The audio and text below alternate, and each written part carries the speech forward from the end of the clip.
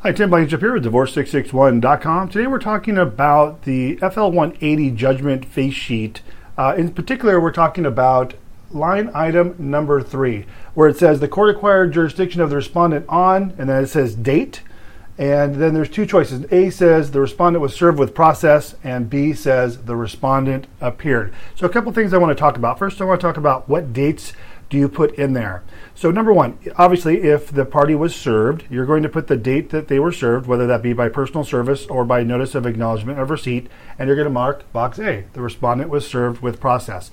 And that's the date the 6 months starts, essentially. Now, the other way that someone can appear is by responding.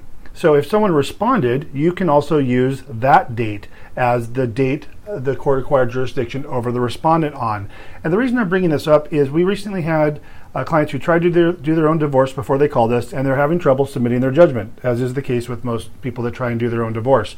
And what happened is the court rejected the judgment and said that the proof of service was wrong. There was something wrong with the proof of service. It wasn't served right, or wasn't filed right, or there was some error on the proof of service, so they rejected the proof of service.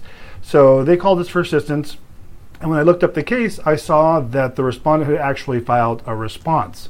So what I told them is what we're going to do is, instead of filing an amended proof of service, and that meant tracking down the person who served it several years ago, which was going to be very difficult, or having them reserved and starting the clock all over again, it was easier just to use the date of the response. Even though it was a few weeks after the date of service, you can use that response date. So in this case, it was a very easy fix. Once I saw the respondent had filed a response, we checked box B to say that the respondent appeared and used that date for the jurisdiction as opposed to the date that they were actually served. So you'll want to use one or the other, not both.